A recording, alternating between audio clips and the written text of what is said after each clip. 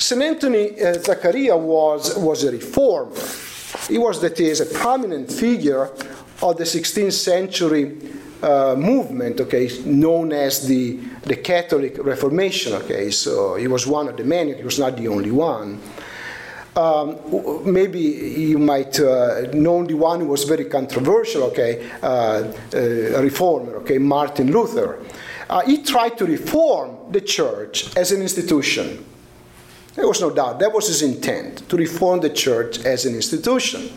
St. Anthony married Zaccaria, and other reformers were instead reforming the church in a different way. In other words, Martin Luther looked at the church, okay, like, as you would look at a forest. Okay? And he looked and he saw that the forest was not green. And he said, I want to make it green. He looked at the whole church.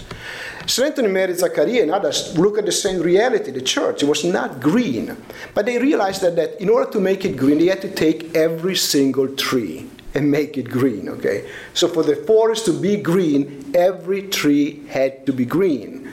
So whereas Martin Luther had this big idea of reforming the church as a whole, many of the other reformers, Catholic reformers like St. Anthony, they began on the individual basis, with each individual person. They realized, okay, that there was a need, okay, for personal conversion, for a radical commitment, okay, to self-reformation. That was the only way to reform the church. Every individual person, okay, starting with himself, with herself.